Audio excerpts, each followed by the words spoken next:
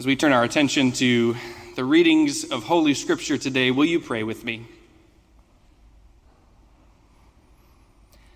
O Lord, your word is a lamp to our feet and a light to our path. So illumine now our hearts and our minds by the power of your Holy Spirit, that as the Scriptures are read and your word proclaimed, we might receive with joy what you have to say to us today. We make this prayer in the name of Christ our Lord, the Word made flesh. Amen. The New Testament lesson this morning comes from the Gospel of Matthew, chapter 18, verses 10 through 14.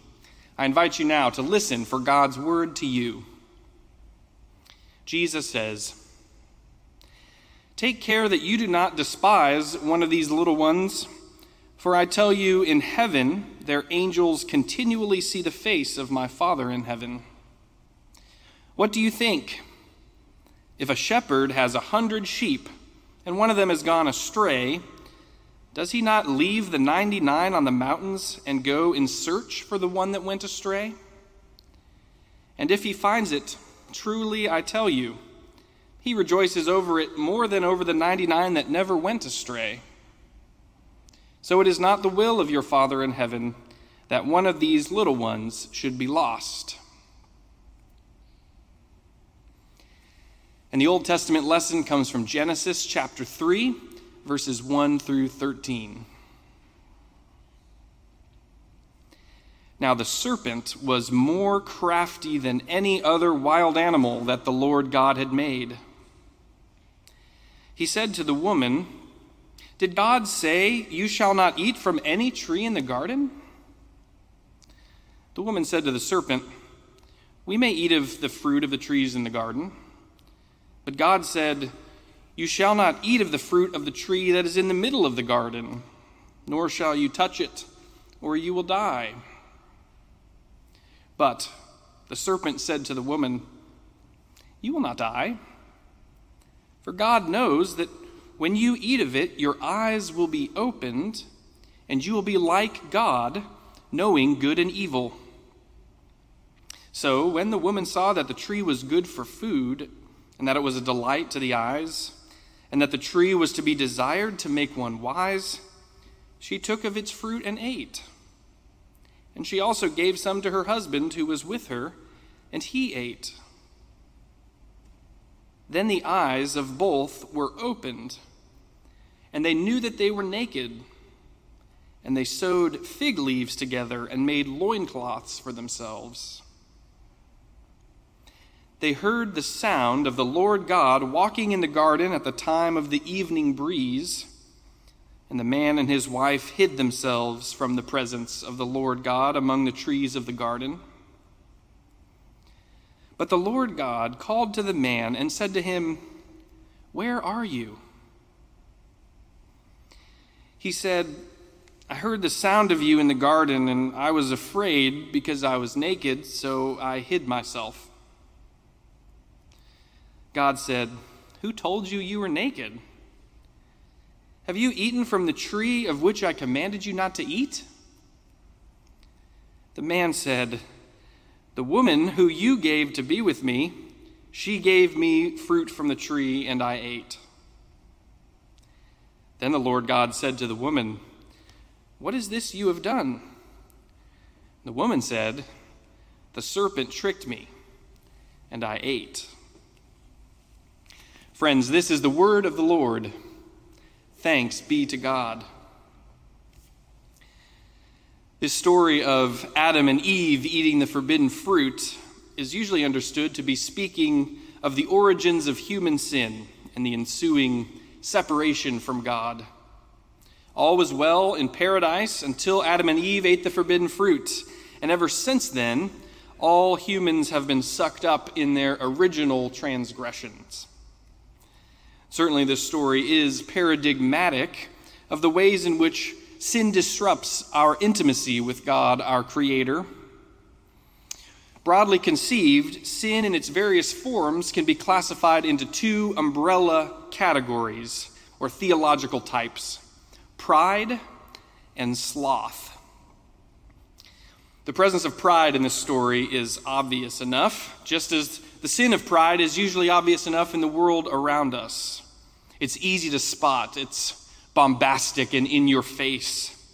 Pride is an attempt to stand in for God, to take one's own path instead of the path God lays out before us. Pride tells God, I know better, and rebels against God's commands. We see pride at play in the story in Eden, of course. God tells Adam and Eve not to eat the fruit, and they eat it anyway. And thus the story of our rebellion against God's laws has commenced. But we also see sloth at play in this story too, in many ways that I think are actually much more illuminating, if less obvious. As a theological category, sloth does not mean laziness the way we might use it in everyday English. No, sloth in theology is anything that belittles who we were meant to be as humans. Anything that belittles who we were meant to be. So if pride is self-inflation, sloth is about self-negation. If pride thinks too much of oneself, sloth thinks too little of oneself. If pride thinks that one can earn God's favor through our own righteousness, sloth thinks that one can never be enough, never acceptable to God. Although human sin begins with a prideful rebellion against God's laws, Adam and Eve immediately thereafter enter the realm of slothfulness as they hide themselves away in the garden. To hide from God is in fact the essence of sloth. To run away from God is ultimately just as harmful to our relationship with God as rebelling against God. As we follow the narrative of this story, we see not only that the first sin is present, but also the principle that one sin begets another. Eating the fruit was the first sin, but hiding from God was the second. Pride and sloth, they form this sort of teeter-totter of dysfunction that exacerbate one another, going back and forth, leaving enmity and distance between God and human beings. Let's walk through this story again. After Adam and Eve rebel and eat the fruit, something within them changes. Their eyes are opened, and they suddenly feel guilt, perhaps even shame. Their newfound knowledge of good and evil has alerted them of the evil of their actions, and they seem to know that they have messed up. Their guilt and shame manifests itself, interestingly, in an awareness of their nakedness. So they scramble to sew loincloths together for themselves, and they use fig leaves, which are a really lousy textile. Actually, fig leaves shrivel almost immediately after they've been plucked from a fig tree. That's why your clothes are made of polyester and cotton and wool and not from fig leaves. And then, in the same way that we tend to want to close our eyes and hide our face away whenever we feel guilty, Adam and Eve try to hide from God to avoid a confrontation with their sin. Pride gives way to sloth. One sin begets another. Rebellion leads to withdrawal, and the next thing we know, human relationship with God is in pretty bad shape. It's a sad, sad day in paradise. But the beautiful thing about Christian faith is that whenever there's bad news, God's grace is never far behind. The good news of the gospel, in fact, begins all the way back in Eden when God sets out on an afternoon stroll in the cool of the evening breeze. You know what happens when we try to hide from God? God comes looking for us. That is the gospel in a nutshell, isn't it? And that's exactly what's happening here. God walks throughout the garden looking for Adam and Eve, calling out to them, "Where are you?" And thankfully, God's inquiry always leads to an answer, because that is the power of God's word. And so Adam and Eve step out from their hiding. But then this dialogue ensues in which God asks Adam, "Did you eat that fruit that I told you not to eat?" And Adam gives the most unbelievable answer. Now, the last word of his answer is the truth. I ate. But his wind-up to the truth passes blame not once, but twice. He says, the woman gave me fruit from the tree, and I ate it. But not only that, he says, the woman who you gave to me, she gave me fruit from the tree, and I ate it. Adam blames not only Eve, but also God for giving him Eve for his sin of eating the forbidden fruit. Come on, man. And then God asks Eve what on earth happened, and Eve blames the serpent.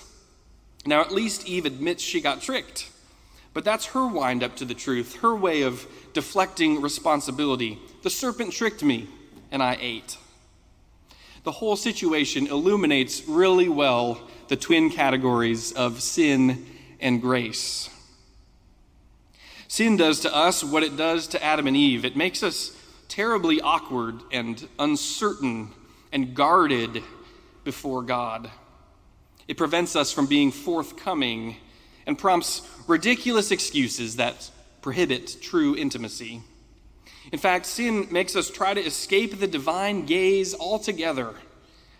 Like Adam and Eve, we try to hide away behind thick trees and thin fig leaves, pride and sloth. But there is tremendous grace here as well, if you know where to look for it. Just look at who is hiding and who is seeking. Sometimes Christians talk about sin as something that makes God run away from us. The more we sin, the further away God goes. But who is the one doing the running here in this biblical account of sin's origins? Who's the one hiding from whom?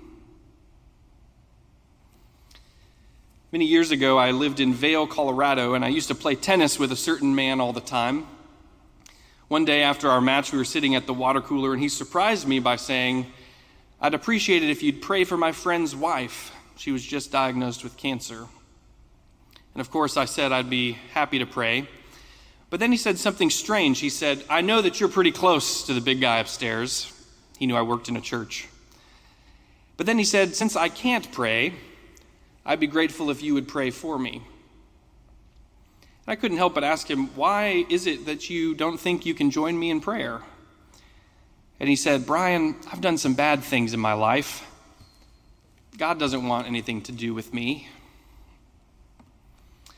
Here was a man who thought God was hiding from him, when in fact he was hiding from God. Here was a man grasping for fig leaves, when in fact God was calling out to him, where are you? Where are you? It's amazing to me how many questions God asks throughout the Bible, because why does an all-knowing God need to ask any questions? Well, God's questions, of course, are always rhetorical questions, not seeking to gain missing information, but rather seeking to elicit a response from the one who is questioned. When God asks a question, God is seeking an answer, a response. When God asks, where are you? To Adam and Eve, God is saying, stop hiding and come back to me. The questions God asks in the Bible, after all, are not asked to those who are moving toward God, but to those who are moving away from God. God's questions are directed towards those who need to know in that moment that God is not far off. God asks, why are you here? To a demoralized Elijah. Can these bones live? To a hopeless Ezekiel. Where were you? To a despondent Job. Is anything too marvelous for the Lord? To a skeptical Sarah. What is your name? To a deceitful Jacob. And of course, where are you? To a cowering Adam and Eve. God's questions are an invitation to step out from our hiding and receive the healing and forgiveness that radiate from God's gaze. Friends, some of us here this morning might be wrestling with issues of pride. Of course, we all do from time to time. But it may be far more likely that issues of sloth are actually holding us back from a closer walk with God. it's far more likely that we're more inclined to think too little of ourselves than too much of ourselves, at least when it comes to our relationship with God. This world can be a tough place after all, and 2020 has certainly beaten the pride out of a lot of us. But sloth is as much a danger today as ever, I think. We may find ourselves hiding behind trees with Adam and Eve this morning. If you've come to think that you're too old and incapacitated for God to use you in powerful ways, step out from your hiding place. If you've come to think you've done too many things wrong in your past to do the right thing in the future, step out from your hiding place. If you've come to think God has more important things to do than listen to your petty little cares and concerns, step out from your hiding place. Because I have good news for you. God is seeking you out. God is calling out to you, awaiting your response. You may have wandered off, but God is willing to leave everything behind to come find you. Or you may have just sort of fallen asleep in a slothful indifference to God's claim on your life. Wake up. God is calling out to you, awaiting your response. Step into the divine gaze and admit that there is nowhere where we can flee from God's presence. So why would we try? The story of God seeking and saving the lost begins in the Garden of Eden, but of course it culminates on the cross, where Christ overcomes all of the distance that we've ever put between ourselves and God. Pride and sloth and all of their affiliates lose their power as Christ declares, "It is finished." God's question, "Where are you?" finds its answer in Christ's "Here I am," and Christ brings us back with him to our Creator. So this morning, as we prepare to receive this sacrament, this meal, let's remember that what has been done for us in Christ is far more important than anything we might have done ourselves. Let's also remember, as Christ gives himself to us in this bread and this cup, that God continues to seek us out. So let's step out of our hiding place and step into the divine gaze, knowing that sin's grip is broken and we are forgiven and freed. Alleluia, and thanks be to God. Amen.